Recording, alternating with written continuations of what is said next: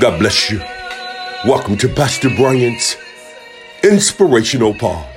The word of the Lord shares with us in Mark chapter 3, verse 3. And he said unto the man which had the withered hand, stand forth. Good God Almighty. Look, I've come to share with you on today, beloved, that there are certain things you have to stand up against. Certain things you have to confront. Good God Almighty.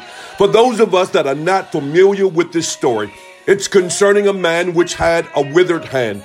The religious folks questioned as to whether or not Christ should heal him on the Sabbath day. The Lord calls him and says, stand forth. In other words, in order for you to have your healing, in order for you to have what God has for you, you have to first participate. Christ calls him to participate. You want to be healed? I need you to stand forth. Look, you want to be delivered? I need you to stand forth. You want God to bless you in this business? I need you to take the initiative. In other words, God is saying to us, people of God, that you have to participate. But here's what jumps out at me. It was the religious folks that were around him that did not want him to be healed. Good God Almighty. Look, I've come to share with you on today that many of the people that are around you do not want you to stand forth. They do not want you to have what God has for you.